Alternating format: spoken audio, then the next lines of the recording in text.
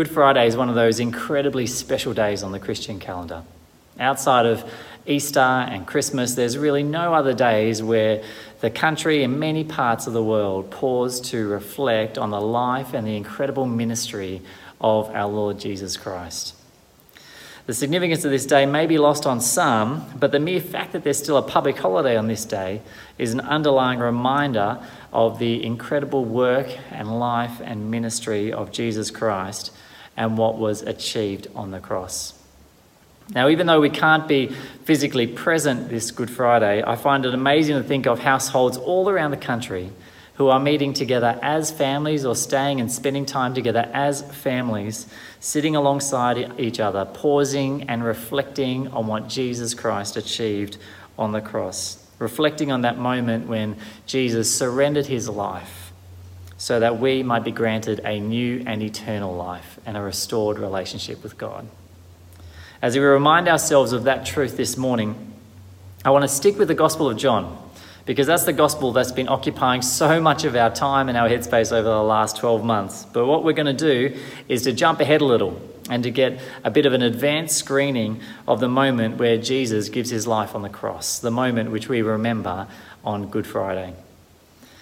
And we find this account in John chapter 19. But rather than work through the whole chapter this Good Friday, what we're going to do is I want to zoom right in at the point of Jesus' death, and in particular, the final words that he gives to us when just before he gave up his life, the words, "It is finished." And as we hit those words in John chapter 19, there's two things that we're going to reflect on. The first is, well, what did he mean? What did he mean by the words, "It is finished"? And the second thing we're going to consider is, why does it matter? Why do the words, "It is finished," matter so much to you and to me here and now in today's world? What did he mean, and why do those words matter? But before exploring any of those things, let's pause to pray for a moment on this incredibly special morning and ask God to be present here and in your households as we reflect on the death of Jesus Christ. Dear God, we thank you that you are a God who loved us so much that you sent your one and only Son to die on a cross for our sake. And Lord, we thank you for these final words which were given in the Gospel of John, the reminder that it is finished. What you achieved on the cross was complete. It was finished. It was for our sake, but for your glory. Lord, we thank you for what you achieved on the cross through Jesus. We thank you for the chance to reflect on that this morning. We pray that you'll be present and you'll speak to us in a very real way. We ask this in your name. Amen. Well, it's helpful to have a bit of context around Jesus' final words, and it's Good Friday after all. So let's take the time to read some of the narrative that surrounded Jesus' death on the cross as it's recounted to us in John chapter 19, verses 16 through to verse 30. So that passage is going to be read for you now. So if you have your Bible, could you open it please to John chapter 19, verses 16 to 30. Finally, Pilate handed him over to them to be crucified. So the soldiers took charge of Jesus. Carrying his own cross, he went out to the place of the skull, which in Aramaic is called Golgotha. There they crucified him, and with him 2 others, one on each side and Jesus in the middle. Pilate had a notice prepared and fastened to the cross. It read, "Jesus of Nazareth, the King of the Jews." Many of the Jews read this sign, for the place where Jesus was crucified was near the city, and the sign was written in Aramaic, Latin, and Greek. The chief priests of the Jews protested to Pilate, "Do not write the King of the Jews," but that this man claimed to be the King of the Jews. Pilate answered, "What I have written, I have written." When the soldiers crucified Jesus, they took his clothes, dividing them into 4 shares, one for each of them, with the undergarment remaining. This garment was seamless, woven in one piece from top to bottom. "Let's not tear it," they said to one another. "Let's decide by lot who will get it." This happened that the scripture might be fulfilled that said, "They divided my clothes among them and cast lots for my garment." So this is what the soldiers did. Near the cross of Jesus stood his mother's sister, Mary, the wife of Clopas, and Mary Magdalene. When Jesus saw his mother there, and the disciples whom he loved standing nearby, he said to her, "Woman, here is your son."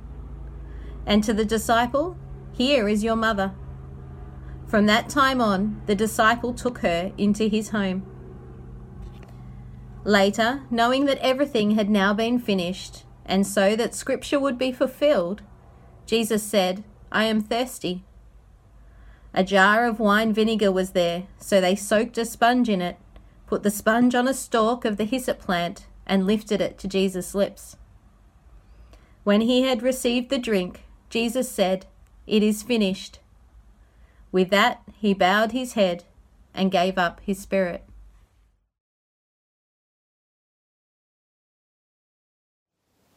The death of a person is a really sacred space. And to the extent you've had the opportunity to share a final moment with a person as they reach that point in their life, I think those final words and that final conversation is something which sticks with you forever. They are significant words because you know that they come from the heart. They're significant words because you know there's something that the person really wanted you to remember. With Jesus, the time of his death was no less a sacred space, and his words were similarly intended to be taken to heart and to be remembered by us forever. We're told in verse 25 that his mother Mary and his sister and Mary Magdalene are all standing nearby at the cross at this moment, alongside the one who was referred to as the disciple whom he loved, which is most likely the author of this gospel, John himself. You can only try and imagine the emotions that would have been going through their mind and their heart at that time as they saw Jesus brutally beaten and then nailed to the cross alongside two criminals to his right and to his left. Nailed to that cross really just for speaking the truth that he was the one and only Son of God. The truth that he was the way, the truth, and the life, and that the only way to the Father was through him. But as John said all the way back in the first chapter of his gospel, he said, though the world was made through him, the world did not recognize him. He came to that which was his own, but his own did not receive him. The world rejected him. It pushed him aside. It crucified him. And now his family and friends are forced to stand by and witness those events and see him crucified before their own eyes. I think we need to make sure that we take in the significance of that moment and we try to place ourselves in that scene at that time. The events of Good Friday, they're not a story. They record for us a true moment in history involving true people, involving real and no doubt very raw emotions, involving a real saviour and a real death. It's not just a well-known Bible story, it is truth. And we can't allow the enormity and the confronting reality of this moment pass us by. As the body of the Son of God was genuinely broken and his blood was absolutely shed for our sake and not his own. And with that scene having been said, in verse 28, it's interesting because the author of this gospel doesn't start with what Jesus then said. He actually starts with what Jesus knew. It says later, knowing that everything had now been finished.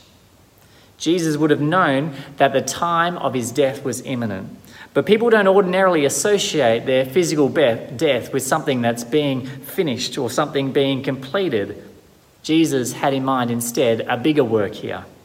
There was a bigger work that he had in mind when he said or knew that something had been completed and something had been finished once and for all. But Jesus doesn't just know that something is completed. We're told that Scripture itself points to something being completed. As it says in the rest of verse 28, it says, so that Scripture would be fulfilled. We're told that Scripture itself pointed to this moment. It says, Jesus said, I am thirsty.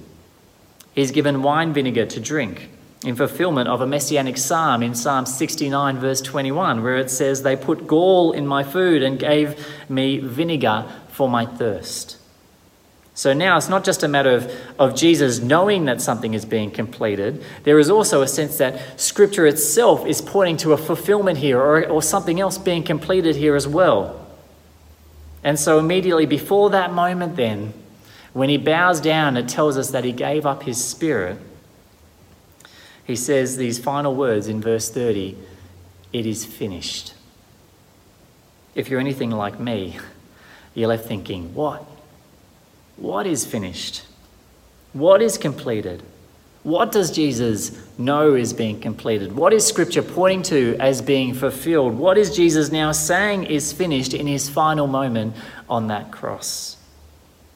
Well, the key to understanding what Jesus is saying by the words, it is finished, I think, is actually to go back to the original text and to look at the Greek word that's used here, the Greek word tetelestai.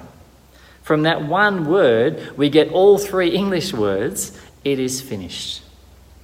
That's maybe the reason some commentators have said it's described as having an ocean of meaning in just a drop of language. This word was actually a form of accounting term that was used to describe something as having been paid in full. It was written on business documents or receipts in New Testament times to indicate that a bill or a debt had been paid in full, had been completely satisfied. There was nothing else owing in respect of that matter. It was finished. And doesn't that language of a debt in some ways resonate even more powerfully with us in light of our current circumstances? Times when jobs are being lost, when salaries are being reduced, when rents and mortgages are feeling that little bit harder to pay, when job security is feeling more fragile than it may have ever before. Debt can easily start to feel insurmountable, can't it?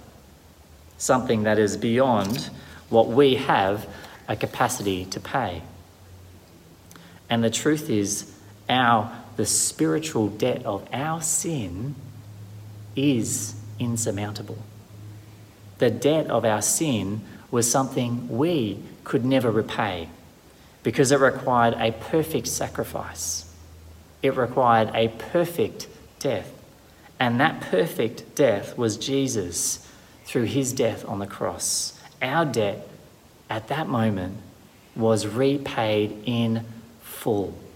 And as a result, that debt is now finished. It's completed. It is done once and for all those who believe in him. I think Paul described this best for us in Colossians chapter 2, verses 13 to 14, when he said, he forgave us all our sins, having cancelled the charge of our legal indebtedness, which stood against us and condemned us. He has taken it away by nailing it to the cross. The one who owed God no debt whatsoever took on our indebtedness to him on that cross. So he could then confidently declare in those final moments on the cross that it is paid in full. It is completed. It is done. It is finished. It's a great reminder of our redemption, that Jesus has paid the price for our sin. He has paid that debt in full so that we can be set free through faith in him. Free to know and live in communion with our living, holy Creator God. Free to enjoy life in abundance as he promises in his word, and free from the power and the penalty of sin.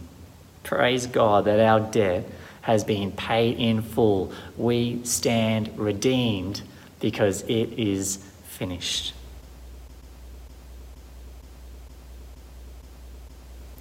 These words matter for us for a couple of reasons.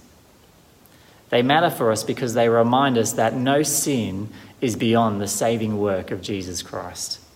No sin outweighs his sacrifice. None of our shortcomings are so great that they are not overcome and dealt with by the saving work of Jesus Christ. There's no relationship with God that is so broken that it cannot be restored through faith in Jesus. Otherwise, Jesus would never have said the words, "It is finished." But he did. And because he did, we now have complete confidence in him that there is full forgiveness through the cross.